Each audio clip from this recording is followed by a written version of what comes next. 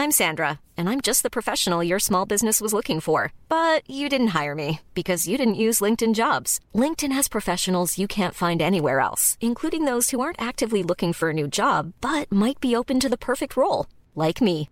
In a given month, over 70% of LinkedIn users don't visit other leading job sites. So if you're not looking on LinkedIn, you'll miss out on great candidates like Sandra. Start hiring professionals like a professional. Post your free job on linkedin.com/spoken today.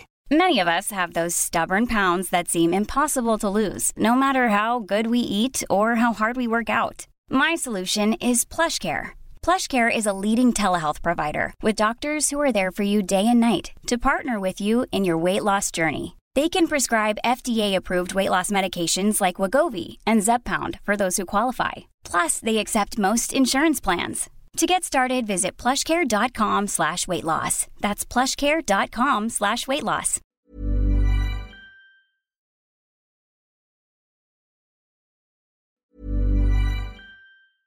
Hello, this is Danny Pellegrino, host of the Everything Iconic podcast, and I'm here to tell you all about Splash Refresher, because hydration is mandatory, but boring is not. Now, I love my water, but if I don't spice it up, I'm not going to finish what I took out of the fridge. That's why I love my Splash Refresher, which is flavorful, delicious, bright, hydrating, and 0 calories. The wild berry flavor is my fave. No, wait. Is the pineapple mango flavor my fave? You know what? All 5 craveable Splash Refresher flavors are my fave because they're so delicious. So get hydrated and enjoy it with Splash Refresher. Acast powers the world's best podcasts. Here's a show that we recommend. The Real Housewives is a guilty pleasure for most, but if you're looking to not feel guilty about that pleasure, tune in to Everything Iconic with me, Danny Pellegrino, where I break down all the messy moments and behind-the-scenes antics of Bravo's popular franchise. And on Everything Iconic, I also interview celebrity guests like Kelly Ripa, Keke Palmer, Drew Barrymore, Cameron Diaz, and more about their guilty pleasures, their past work, and so much more. So if you're pop culture obsessed and find yourself watching way too much reality TV like me, tune into Everything Iconic with Danny Pellegrino, wherever you listen to podcasts. Acast helps creators launch, grow, and monetize their podcasts everywhere. Acast.com.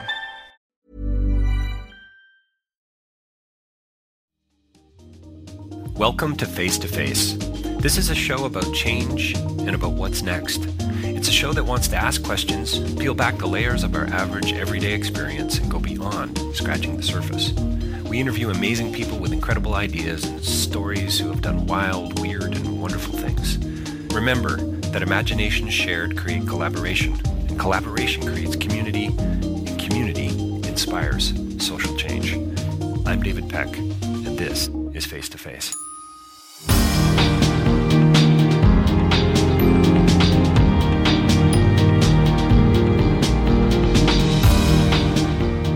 So today we talk to a theologian and a philosopher, really. I guess he's more of a theologian, Patrick Franklin. He talks about otherness versus sameness, and something that's pretty interesting to me, the whole notion of religionless Christianity. He wants to make contact with reality in a variety of ways.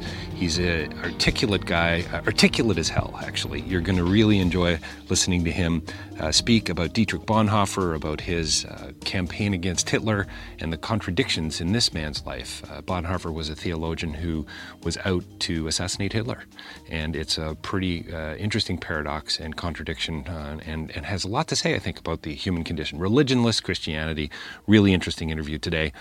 Again, davidpecklive.com. Please check out my site, newsletters there, my blog on Taking It Global, and of course, the book Real Change is Incremental. You want to get your copy now, hot off the press.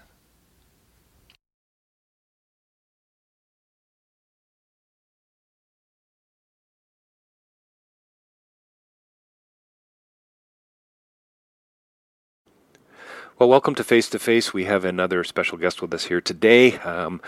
Patrick Franklin is joining us from Saskatchewan? From Manitoba. Manitoba, so close. Well, thanks, sort of close.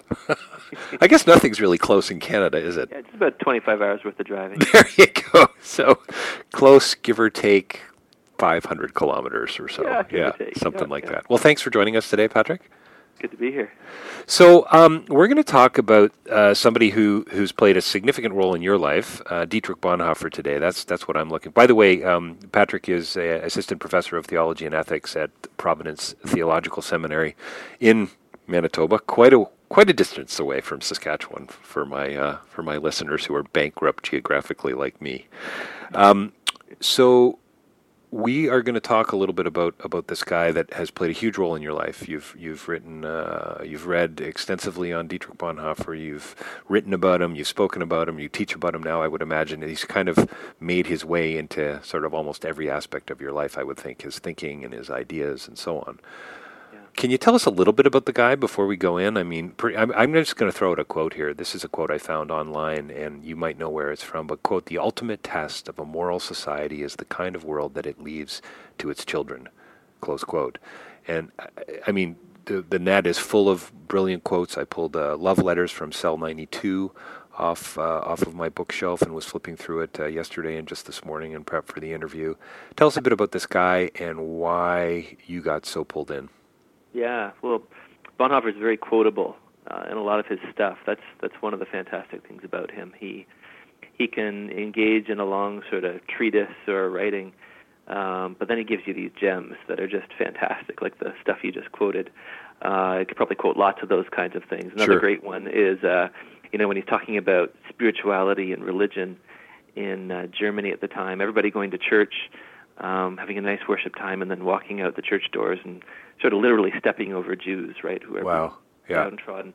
Bonhoeffer says, only he who cries out for the Jews has the right to sing the Gregorian chant. Wow. So stuff like that, Yeah. Cries out for the Jews has the right really to worship. Well, makes you wonder too how he wrote. Yeah. Would he write for those kind of phrases, those aphorisms, thinking, wow, one day people are going to quote, or they're going to quote me one day. Yeah, well, I think he did a lot of reading. I mean, even Right. in his prison cell, you're seeing that he's constantly asking for books, and so he's reading everybody from Kierkegaard to Nietzsche to all kinds of people, Dilthey and others, and he tries to write plays and poetry, and he does all kinds of stuff. I remember when I first got interested in him, I was doing my master's degree, and I wrote my master's thesis on him, and then later did some work on him for my PhD. But my master's thesis advisor told my wife, Patrick, he's going to bed with Bonhoeffer at night. You better watch it. He's going to be a changed person. And that was true. He said, you got to be careful. If you pick up and read Bonhoeffer, you can't really read Bonhoeffer without being deeply impacted. And, you may not agree with everything he says, but you can't walk away without sort of being strucken by him, I think. So was he more of a, we haven't even talked about him historically here, but let's do that in a second, but was he more of a theologian, would you say, than a philosopher? Or was he, I mean, on some level he was a humanitarian as well, but was he a philosopher more than a theologian, or a little bit of both? Well, he kind of went through phases. His early phase is the academic theology phase. Mm-hmm. And he always felt sort of caught between two worlds. On the one hand, there is this new wave of Barthianism, theology of Karl Barth, that was sweeping through Germany and Switzerland and Europe, basically. Barth's letter to his commentary on Romans was described as dropping a theological bomb on liberal Christianity at the time. And Barth sort of argues that we can't capture God with our human language. God has to break through that himself. And that's got lots of implications, but Bonhoeffer really was captured by that because in his tradition, it seemed that religious language had been so co-opted by, all kinds of things. And so Barth's fresh perspective that God's word comes from above really struck him. But Bonhoeffer also lived amongst people who were deeply liberal, and so he lived on the same street as the great historical theologian Adolf von Harnack. And some of these wonderful people that really stressed history. And so the historical sort of existential side would push back against the kind of from beyond Barthianism.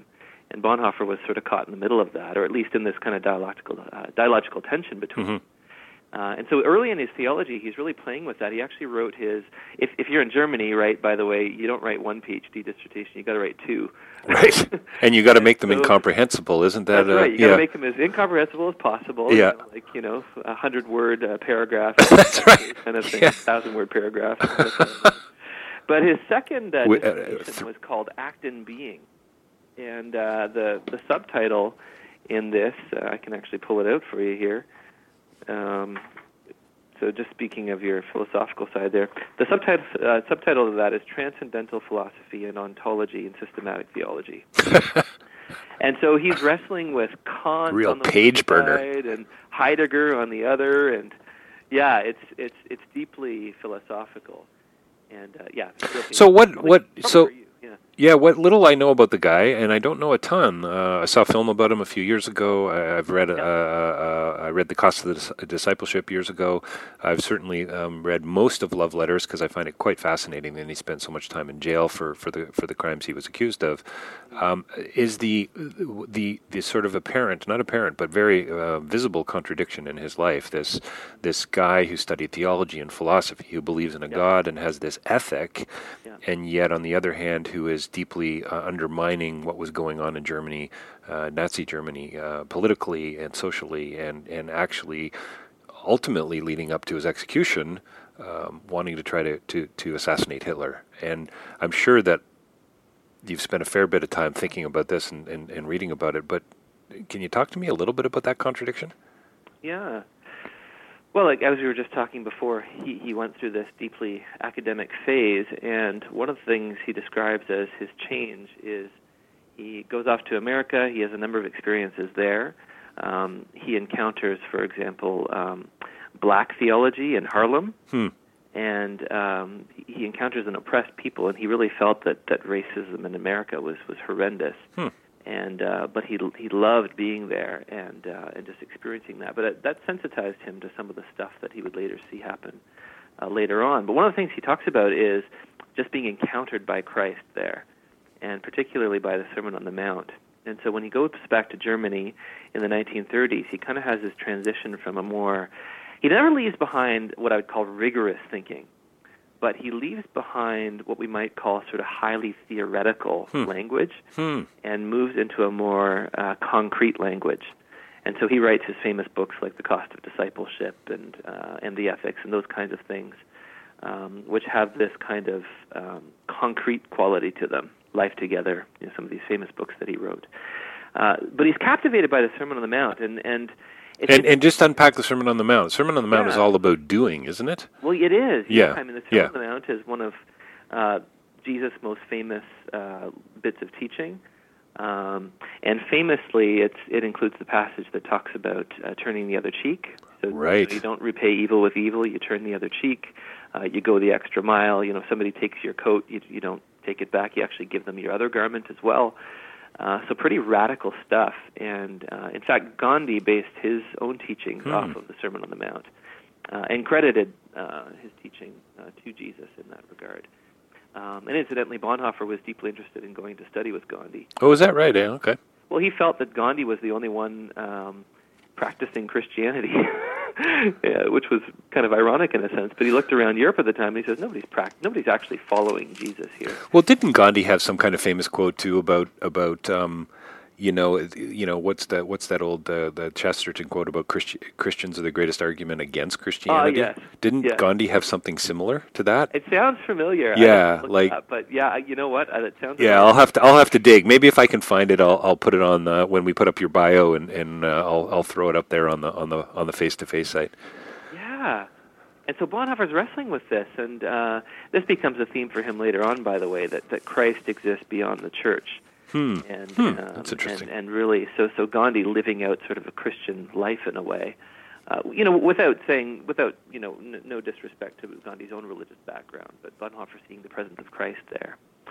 So he's captivated by the Sermon on the Mount and Jesus' words, but Bonhoeffer is not a principle-driven ethical thinker. In other words, he never turns ethical ideas into absolutes. Right. Interesting. Yeah. Well, he's much more of an existentialist in that sense. I think so, yeah. And part of his change away from the theoretical was a change toward the realness of God. and the directness of God. And so, in a way, it's hard to portray this because you can almost portray this in such a way as to cast him as a fundamentalist. He was so Jesus-centered that ethics in general became relative in a way. Right. Because the only absolute principle is Christ himself, who is a person, not a principle. Right, right. And so Bonhoeffer holds to this kind of pacifist ethic because for everyday life, that's what we want to do. We want to train for peace. We don't want to train for war. We want to train for peace. We want to form our character to be peaceable and forgiving and merciful and all that kind of stuff. But in the context of the Second World War and Nazism, he's not going to turn his pacifist ideas into an absolute principle. He's going to subordinate that to the absolute call of Christ, which transcends principles.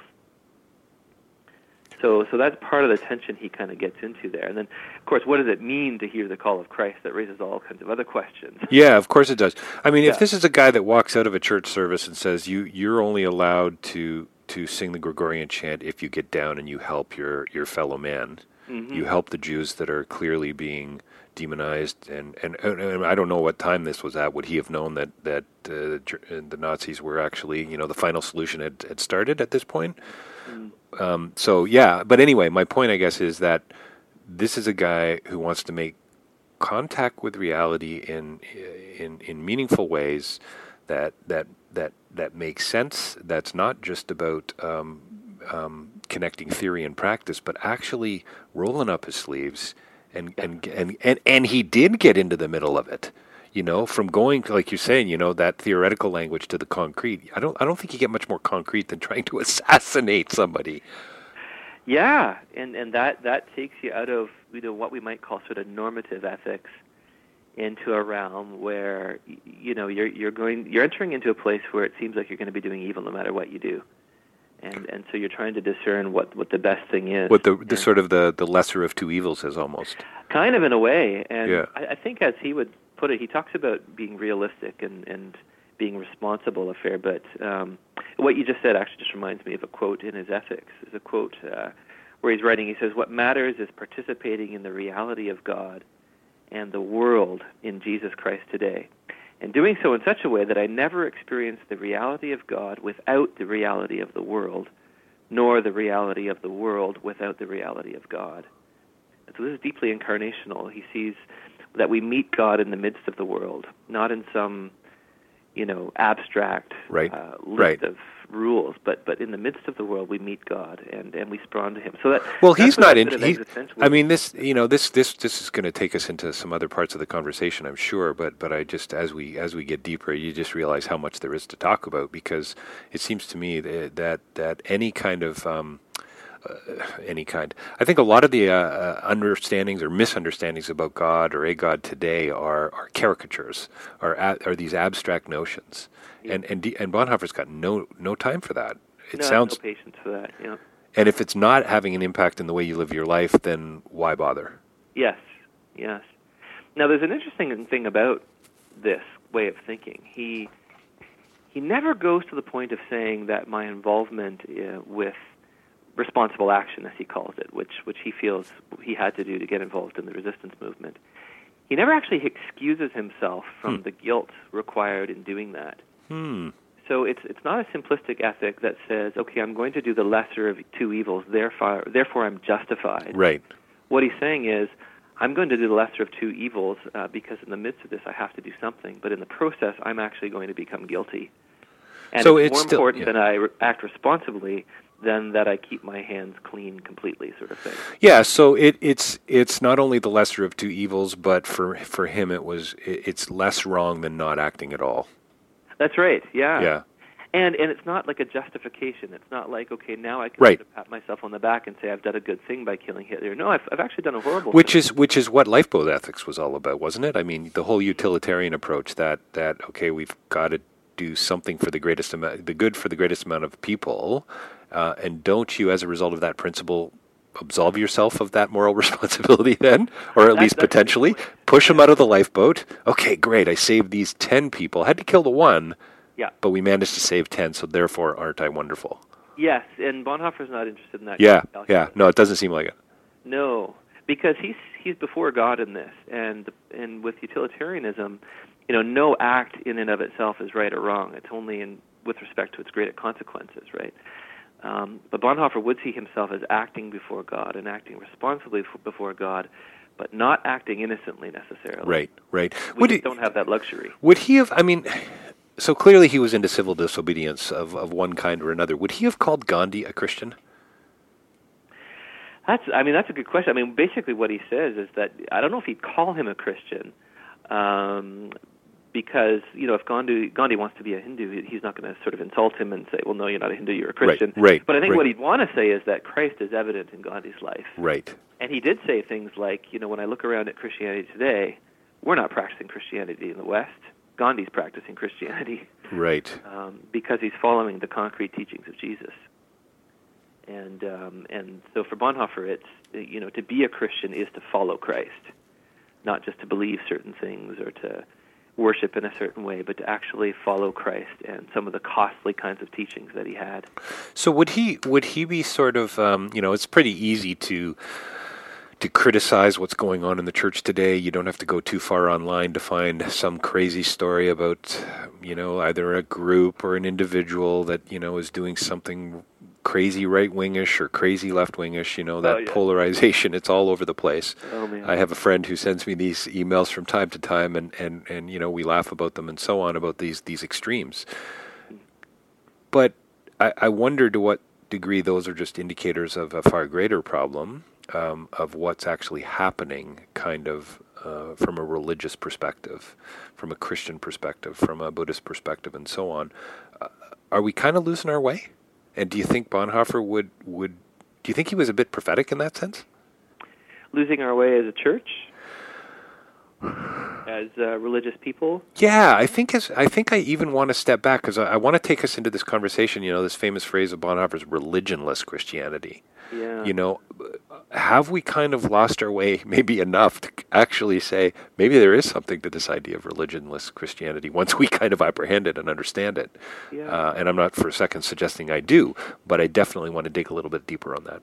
Yeah, well, I think Bonhoeffer would. He lived in a very different time, so it's always a little bit hard to sort of import him into our situation. But if we can allow ourselves to be a little bit imaginative and to think, I think he would be disturbed by the state of the church in North America. Just take one of his quotes and just see how this sits. He says at one point in, I'm just trying to remember where he says, I think it's in the Ethics, actually. He says, talking about Jesus, he says, the figure of the crucified invalidates all attempts to make success our standard. And you just sit with that for a minute, this deep theology of the cross. The figure of the crucified invalidates all attempts to make success our standard. And then you look at Christianity in North America and how we define what a good church is, or what or what the good life is, that we could be so comfortable with a lot of things. I think if you sit with a quote like that and just sort of ruminate over it. Well, there's all kinds of ways you could go. There's a sense in which I would want to, after that quote, I think, Bonhoeffer would be embarrassed to call himself a Christian in today's context, or at least small c Christian, right?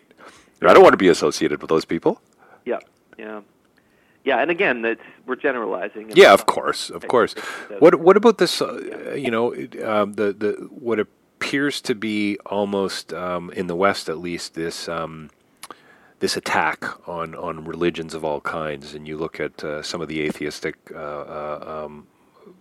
fundamentalists, the Dawkins of the world, the Sam Harrises and Christopher Hitchens and so on. They're bringing, I think, on many levels, valuable commentary and critiques and so on. But at the same time, they really, to me, they strike me as very right-wing in their, and as bankrupt epistemologically as anyone on the other side. Right. And it's just another polarized response. And I don't ultimately think it's that helpful. Yeah, Alistair McGrath refers to the movement as fundamentalist atheism. Right. And there is that sense where it's a kind of blinded thing. And it's interesting. It depends how you define religion, right? There's all kinds of ways of defining it. And Bonhoeffer meant something very specific by religion. Okay. For example, he wasn't talking about what sociologists would call religion as a sort of sociological, phenomenological factor out there. And if you talk to sort of sociologists of religion or even scholars of religious studies, they'll point out things like, well, actually, all of us are religious. Right. We all depend on these unfounded assumptions. We also are all deeply formed by our context and culture. And I can't remember who said this, but somebody said, basically, people who think that they have no religion are probably just at the mercy of some defunct economist. It's a pretty funny line. Yeah, well, in other words, if we have no religion, if we're not thinking critically about our deeply held beliefs, religion, quote unquote, then we're probably just consumerists. That's our religion. And you could talk about religion in terms of looking at the kind of imagery that companies like Coca-Cola and Disney and others use to talk about their products. Very religious language sometimes, and ideas. But that's not what Bonhoeffer means. He's not speaking sociologically so much as a certain approach to religion. And did you want to get into some of that now? Yeah, absolutely. Let's talk about how Bonhoeffer would define religion. I mean, I'm certainly interested in with my travel. My upbringing, quite conservative, and yet as I travel, the more Buddhists I meet, because I spend a fair bit of time in Southeast Asia, but many Muslims along the way, and certainly with my podcasting, I'm all over the place, culturally and contextually and so on. Yeah. And there's a sense for me in which the whole notion of a religionless Christianity is a very interesting one to me, but this idea of religionless living, with a more focus on the divine, or focus on, David Hume said all metaphysics should be committed to the flames, because they're profoundly meaningless questions. Why would we talk about things out there beyond us, right? Beyond our physical experience? That's insane. Yeah. And I think there's some truth to that. Yeah. But so how do we make it more meaningful? How, there's 6 billion of us that have some kind of a belief system, whatever it is. That could be called religion of one kind or another. And then you've got your other side who apparently are scientists. And again, I'm just really uncomfortable with the polarization. And, right. And you kind of go, geez, can't we just all get in a room and chat about this? Well, ironically, with that last one, it's funny because sometimes some certain areas can be behind in things. If you look at contemporary philosophy of science, it's moved well beyond this idea that we operate purely objectively or something like that. I mean, worldviews and preconceptions, that's all part of contemporary philosophy of science, as you know. So it's just ironic sometimes when some of these pseudoscientists say, well, to be really scientific is to not have religion at all. Yeah, exactly, and I think your comment about defining religion is really interesting too, because I often say to people we need to define our terms, and it's a pretty simple thing to say, really, from a philosophical perspective. What do you mean by this, and what do I mean by this? Because if we don't start at the same place, then we're not even speaking each other's language. And I think a lot of that is happening today, and so I get frustrated when A gets tossed in with B when A is actually way more subtle and nuanced. Yes. And it happens, it seems, all the time. The media is doing it, lifestyle advertisers do it, film, Hollywood does it, writers do it. So anyway, I don't know. There's an exclusivity to it that really makes me uncomfortable. Right, yeah. So Bonhoeffer was a religionless Christian. Tell me what that means. Yes. Well, first of all, just quickly, it'd be I think helpful to say what it doesn't mean. Okay, good. And religionless Christianity does not mean churchless Christianity. Now, we can question the form the church ought to take. Right. And Bonhoeffer was totally open to that, and he was thinking of new ways of doing church. But the reason it can't be churchless Christianity is because Bonhoeffer is so deeply incarnational, deeply relational. What do you mean by, for the listeners, what do you mean by deeply incarnational? What does that mean? Well, it's the idea that we are fundamentally relational beings, and that we really can't be human other than by being human together. Right. Okay. So that our personhood completes each other, sort of thing. So there's this, and he wrote a lot about community, right? This idea. That's right. Yeah. And so for him, church and community would kind of be synonymous. They'd come together, deeply tied into this relational anthropology that he has. That human beings are relational. That part of what sin or evil does is turn us into self-focused beings who turn in upon ourselves. And so part of what redemption has to do is turn us back out so that we are for each other and with each other. Would Bonhoeffer have ever asked me if I go to church? Would he have asked you that? Yeah. Yeah. Well, ironically, he grew up in a family that never went to church. Right. So that's, I guess, what I'm trying to get to, right? This Yeah. whole idea, when we talk about church, we think of this place or this building, but actually, in fact, I wonder how, Lenny Bruce, wonderful comment, this comic back in the 50s, who I don't think really believed in certainly a traditional God, said every day people are leaving the church and going back to God. Yeah. Which I thought really interesting, right? Which I think is a nice little segue into this idea of religionless Christianity. I think so, as long as it doesn't stop there, because I think what Bonhoeffer had to say is, he's looking around his church in his day, and he says this whole thing's a sham. Right. So if we're going to be true to the church, we need to leave the church, so that we can reform the church truly. Because it's not just a leaving and going out as individuals, it's a coming together again in Christ to be community together. And that's got to take on new forms, it's got to get beyond the cliche, but it has to happen in some way or another. Yeah. So that's so it's not a churchless Christianity, although we definitely have to question, what is the church and how can we... All right, so we're back live with Face to Face and Patrick Franklin. We had a bit of a technological interruption yesterday. Apparently the school that Patrick teaches at lost power. So Patrick, welcome back. Thank you very much. Yeah, so was it like a small attack from your southern neighbors, or what? Oh, it must have been maybe a tornado or something. I have no idea. It was perfectly sunny out, and then all the power was gone, and then I don't know what happened. But wow, we're back. Excellent. So maybe by the end of the interview, we can come up with some sort of metaphysical explanation for that. Yes. Might be appropriate. So I have a copy of an essay that you wrote here that you can talk a little bit about, but I'm going to quote you to bring you back into the conversation where we were cut off yesterday. We were talking a little bit about what the church was, what it is, and probably more importantly what it was for Bonhoeffer. And you had quoted him, I think, and said that, in order to be true to the church, we've got to leave it. And what I want to talk about is how that impacts the way people live their lives, how this might impact the way they do what they do, and so on. So to quote you from your essay, Bonhoeffer's Missional Ecclesiology, which you want to tell us where that was published? Was that? Yeah, that was published in the McMaster Journal of Theology and Ministry. Okay. Fairly recently? College. That was 20, I think it's on there, I don't remember now, 2011, something like that? Okay. Maybe 2010. 2010, right. Time passes quickly. So, quote, to understand Bonhoeffer's conception of religionless Christianity, we must first examine what he means by religion. To explain his view, I will elucidate the distinctions he makes between religion and faith, close quote. So instead of me continuing to read your paper, why don't you tell us a little bit about that elucidation? Yeah, sure. Well, and just to back up in terms of the context he's in, we got to remember Bonhoeffer's operating, of course, in the Second World War.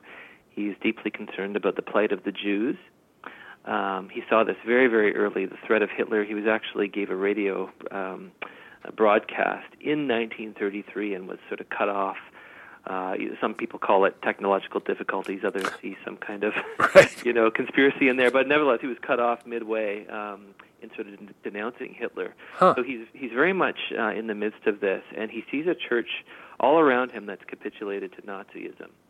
And amazingly, he's been able to stand against this and network with some others who are doing the same.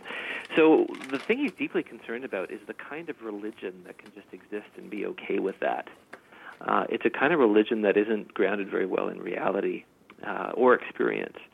And so as he begins to talk about religion, as I said before, he's not talking about churchless Christianity, but he is questioning, what the true form of the church is going to be. Mm-hmm. And maybe it requires leaving this abomination that it's become in order to start something fresh. And it's not just talking about secularity. He's not a death of God theologian in the same sense that Paul Tillich or someone was, although he does use that language, I think, as a way of moving the conversation forward. Right. So he begins to talk about religion, and there's several different ways that Bonhoeffer talks about religion. One of the ways is when he says it's preoccupied with metaphysics. He doesn't dismiss metaphysics as being important, but if religion is all about the beyond, and it becomes all about abstractions and about trying to live according to some beyond abstract idea, then that's not what we're talking about when we're talking about Christianity. So that's one of the things he argues about. I don't know if you want to. So he wants it kind of rooted in the real world, in other words. Wants to root it in the real world. Yeah, he talks a lot about the reality of God, and he's speaking of the incarnation, where God doesn't just stay somewhere beyond the world, nor is he completely immanent in it, but he becomes incarnate in it, so to speak, to draw us in. Well, and wouldn't that be a critique of most sort of agnostics or atheists today? You know, where does God make contact with reality? I mean, how does that make any difference to my life today? How does that make me love my wife more? Or how does that make me be a better person or do my job better? If we're always talking about something out there beyond us, yeah, you know, how does that actually connect? Yeah, and at different points in history, it's been able to connect. You know, people living around the time of the Reformation were bombarded with guilt, you know, and the threat of hell and damnation was very pervasive. And so the beyond seemed more directly relevant because it was a message of sort of comfort, right? Right. But in Bonhoeffer's day, he says, well, you know, we're sort of out of that era now, and so we're stuck with having to manipulate people and tell them their good deeds are really bad, right, so that we can offer them this great forgiveness they need. Because if Christianity is simply about the afterlife or the beyond, then it's not going to be able to really impact modern people, and certainly not suffering people. Aren't you then just talking about a get-out-of-jail-free card, really, in exactly. a sense? Yeah, right. And he was very critical of that kind of spirituality. Not that he disbelieves in the afterlife, but he just doesn't see this as the heart of biblical faith. You know, right. He makes a comment that you don't see this very much in the Old Testament, for example. They didn't have a strong understanding of the afterlife. It was all about sort of deliverance and liberation, as well as a real sort of relationship with God. So he wouldn't have seen some sort of bizarre, absurd plan behind Nazi Germany.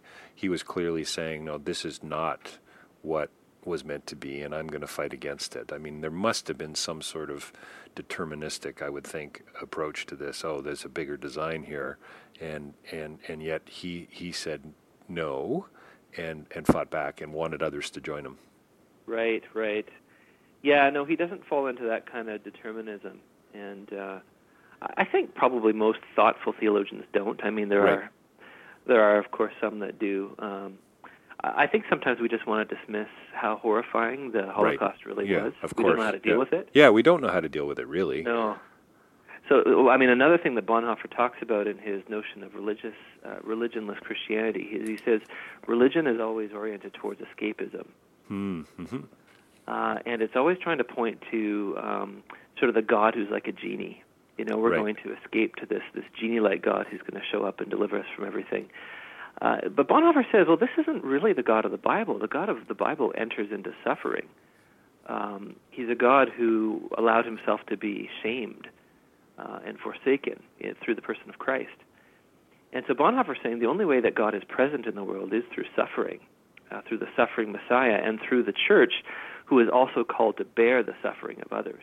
So we're going to be Christians by doing what Jesus did, which is not sort of praying to God while ignoring the suffering around us and just sort of hoping magically that God will do something about it. Right, yeah. There's a great, and I've talked about this before, I'm sure, in a podcast or two along the way, but there's a great Buddhist proverb that says, you know, by all means, you know, if you're out in a boat and you're lost, by all means pray, but, you know, for heaven's sakes, keep rowing as well, right? Yes, exactly. Yeah, and I think I think Jesus was very much like that.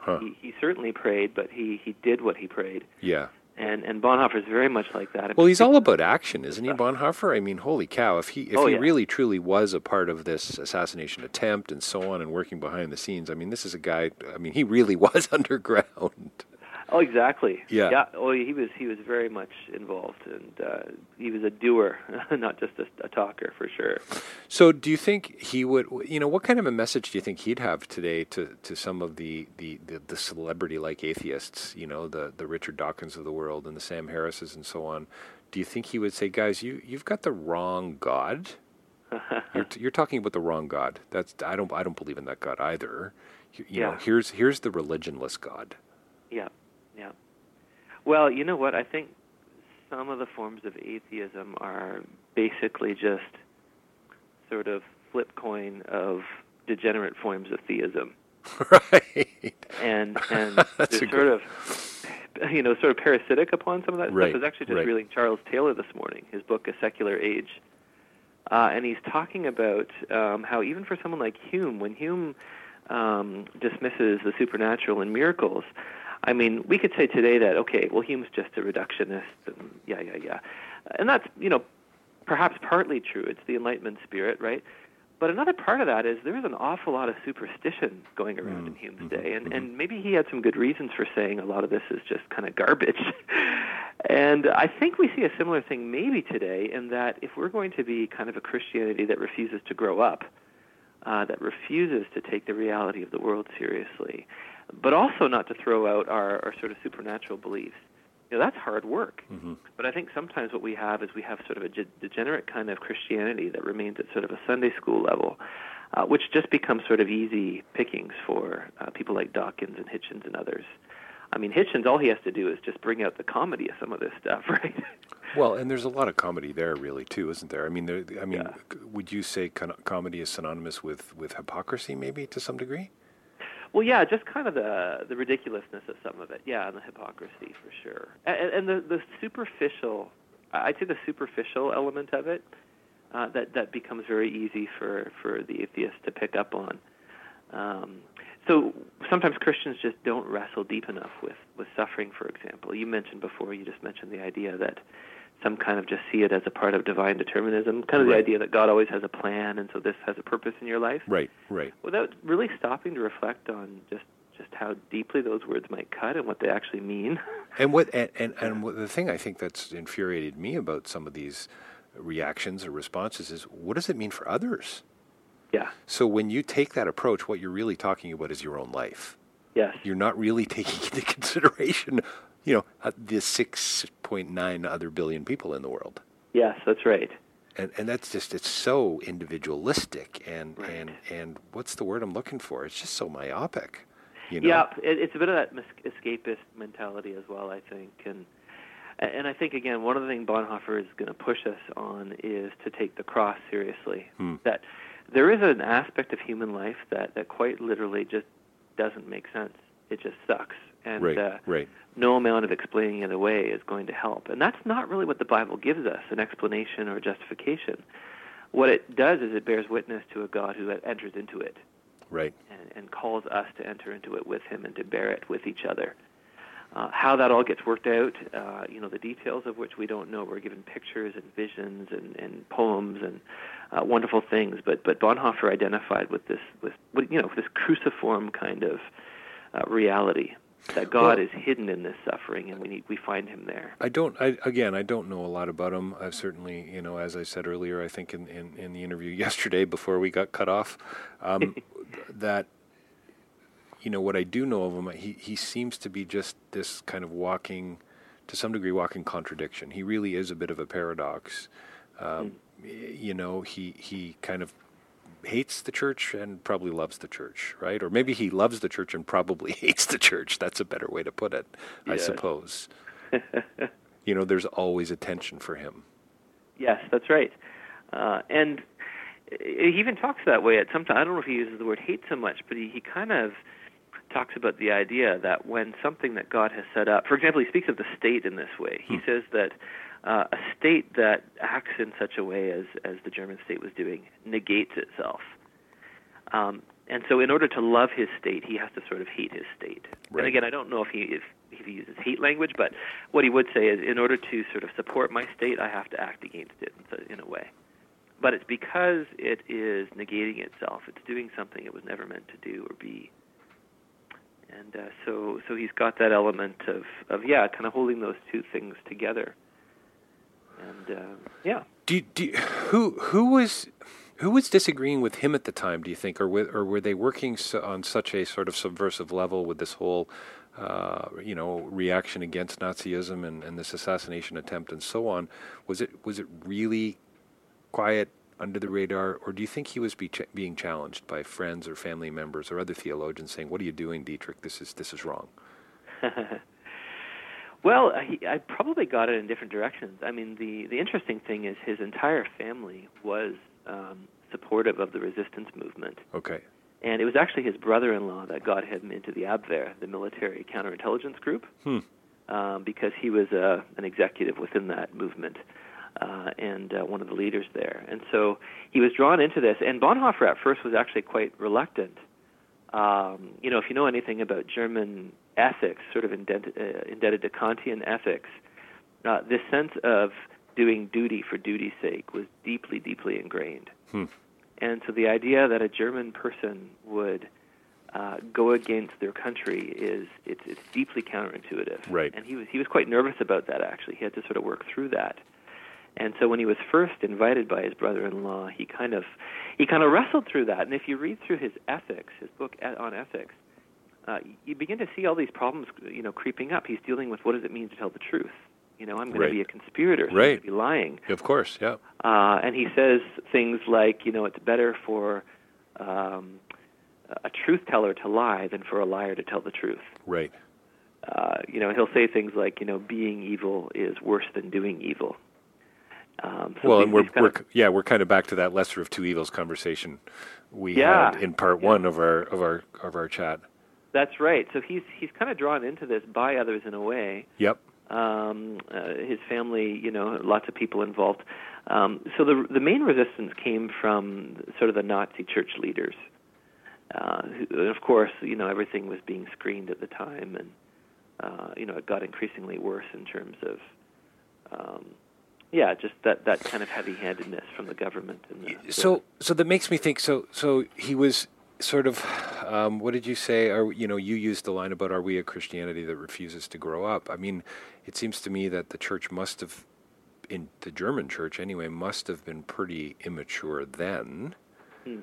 Would I guess the question I want to ask is, do you think the church in certain parts of the world would allow something like this to happen today? So, you've got Rwanda, 93% Catholic country, and we end up with a genocide in 94. How does that happen? How is that possible when you've got this group of people who supposedly believe in the other, who supposedly believe in loving their neighbor, who supposedly believe in some sort of redemption, and then they end up killing 800,000. Like, it just doesn't make any sense. I mean, it's beyond even making sense. Yeah, so absolutely. So, and again, in these situations, there's just so many factors. There's so many factors. Yeah, and each one's unique, right? Yes, I think that's true. Yeah. But in terms of what Bonhoeffer would say to Christians, I think he would say, be careful that your Christianity doesn't sort of degenerate into religion in the sense that he's using the term. Right. Again, that's not a sociological descriptor. It's a theological use of the term where he's saying, don't allow your Christianity simply to turn into ideas. Right. To simply become about the beyond or the other world. Don't think in terms of two spheres, he says. And this is where we separate reality into sacred and secular. Right.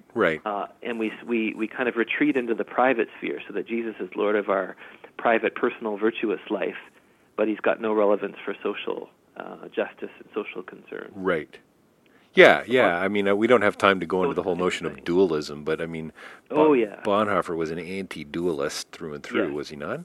Oh, yeah. Yeah. Well, that's what his whole language around not thinking in two spheres. Yeah, sure. We carve up reality, and then, as religious people in the modern world, we increasingly retreat into, personal values and the inner world. So would Bonhoeffer have liked a good joke about sex? Would he have liked a good joke about sex? Yeah. Well, you know what? There's a fantastic little quote. It's not a joke, but the biblical book, The Song of Solomon? Yes, of course. Yeah. Of course, it's a great lover story. Yes. And there's a lot of sexually provocative imagery, even if we don't find twin gazelles to be provocative today. In the ancient world, that was provocative stuff. And there was a tendency in the interpretation of that book in history to allegorize it into a relationship between Christ and the church. Right. Clean it up a little, if you will. Yeah. And Bonhoeffer will have none of this. He says, this is about a man and a woman, and he says, that is the best Christological interpretation. Because it's incarnational. It's not carving up reality and saying sex is carnal and, the mind is eternal or something. It's saying, no, this is about how we live before God as whole beings. Christians really need to lighten up about sex. They really do.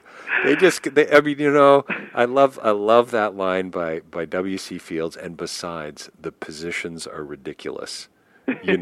Like, we gotta laugh about it a little bit. You gotta just have some fun with it. Smile. Yeah. And not spiritualize everything. Yeah. There's another little place, I think in the Prison Letters, where Bonhoeffer says, you sometimes get these pious ideas out there in some of the Christian literature on sex where you're supposed to sort of pray before sex or something. Right. And I mean, not that you can't do that. I mean, go ahead, thank God for that stuff. But That's right. But he says, he says it's just kind of bad taste. It's bad taste. Like God gave you these bodies. Oh. Enjoy this that He's given you, and That's... of course there are proper places for things. Yeah. Sexual disease, all things we need to be careful of, right? But I think I would have liked this guy, Patrick. Yeah. Yeah. Say, hey, listen, we gotta wrap up shortly, but can we talk a little bit about his impact today? Do you think? So are there any other? I mean, obviously, academically, lots of people thinking about him. You've got church leaders probably speaking about him and writing about him and so on. But where might he have made contact with reality, or with respect to, say, I don't know, the fair trade movement or civil rights organizations? I mean, do you think his thinking has had an impact on that level of society? Yeah, well, that's a very good question, and hard to answer without being historically sort of anachronistic, because a lot of the human rights language gets developed post Second World War. But there's a deep tradition behind the Second World War, going all the way back to early Judeo-Christian roots of the sacredness of human life, and the idea that life is sacred not because human persons have sort of social utility. Right. Yep. We often think of that today. Yep. People that have money and contribute something to Sounds society like capitalism to me. Yeah, kind of social Darwinism kind of. Yeah, sure. They're worth preserving, but those that don't quote unquote contribute aren't. Well, Bonhoeffer is part of this long-standing Judeo-Christian tradition, not to say it's not in other traditions, but he's standing in this one, in which the human person is sacred simply because God says so. Right. Yeah, it's good. And it just stops there. There's no kind of going beyond that. That's a basic value. Made in God's image, and so we are all valuable. Even the person that I hate, right, or right. the one that hates me, right, right. quote-unquote, that person's valuable. And so I think Bonhoeffer would certainly applaud human rights. I think it's beyond what he foresaw in terms of the legal development of it. But well, I think what made me think to ask that question was your comment about how he came over here and he was kind of fascinated by the Black Church. What was going on in it culturally and so on, and you got to think this is an awfully bright guy here we're talking about. He's thinking about the other implications. Oh yeah, it horrified him, and he brought back recordings of Black spirituals to play to his German students back in Germany. Wow, and cool. Profoundly impacted by it. Well, it makes me wonder who he had an impact on as well. Like the Rosa Parks of the world, the Martin Luther Kings of the world. Did he play a role in their lives? Absolutely, and there have been other theologians. Jürgen Moltmann, you may have heard of, was deeply impacted by Bonhoeffer. And Jürgen Moltmann goes on to impact liberation theology, which is all about the theology of the undersided people, right, the poor, the masses, sort of climbing up again and claiming liberation from oppression, South America or other parts of the world. And so, he does inspire a lot of people, sometimes through others like Moltmann, but there's a chain of kind of people that he impacts for sure. I saw a film about his life quite a few years ago, and I remember thinking, my brother was quite fascinated by Bonhoeffer at one point in his life, and I seem to remember him bringing the book Cost of Discipleship into the house and talking a great deal about him and so on. And I've thought for years that we're still waiting to see that screenplay that some great independent filmmaker is going to make about the life of Dietrich Bonhoeffer, and it's going to be Oscar nominated and it's going to win awards and so on, because it's just this guy's life. There's just so much to unpack, it seems to me. And I just love that paradox and that contradiction, or at least the seeming apparent paradox and contradiction. I mean, maybe he didn't struggle with it as much, but it sure seems like it was there. Yeah. Well, and actually, you know what? The more you get into Bonhoeffer's actual writings, and you see it very much in the prison letters, you do see a truly human guy. He is conflicted. I don't know if you ever heard of his poem, Who Am I? I have not, no. It's fantastic. Maybe it's something we can almost, sort of in the last few minutes close with, but do you mind if I read it out to you? Yeah, I was just going to say, let me see if I can search it, but yeah, go ahead. Yeah, so here's Bonhoeffer. He writes this from his Tegel prison cell. He says, "Who am I? They often tell me. I step from my cell's confinement, calmly, cheerfully, firmly, like a squire from his country house. Who am I? They often tell me I used to speak to my warders freely and friendly and clearly, as though it were mine to command. Who am I? They also tell me I bore the days of misfortune equably, smilingly, proudly, like one accustomed to win.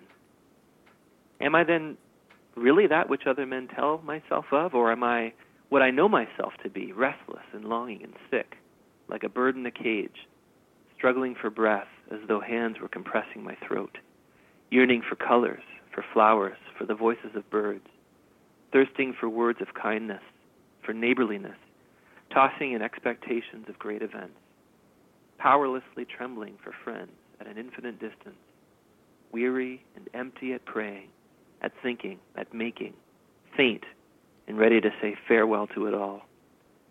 Who am I, this or the other? Am I one person today and another tomorrow? Am I both at once, a hypocrite before others, and before myself a contemptible, woebegone weakling? Or is something within me still like a beaten army fleeing in disorder from victory already achieved? Who am I?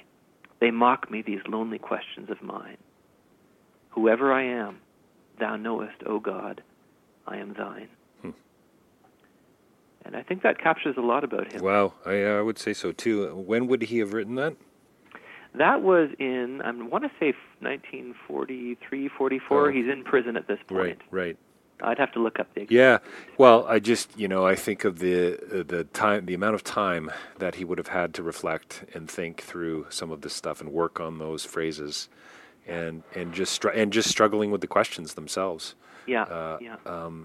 What an interesting, fascinating guy who died 2 weeks before before D-Day, wasn't it? Yeah, exactly. Or it's very soon before then, and before the liberation. Before the liberation, yeah. And executed by the Nazis. That's right. Yeah, tragic end. Yeah. And that quite the life. Well, listen, Patrick, thank you so much for spending the time with me on Bonhoeffer. Maybe we can do a part 2. Continue to be blown away by the people that I interview and what's going on in their lives, and just again proof that there's so much going on below the surface. Well, thanks very much, David. I appreciate the conversation. Yeah, you're welcome.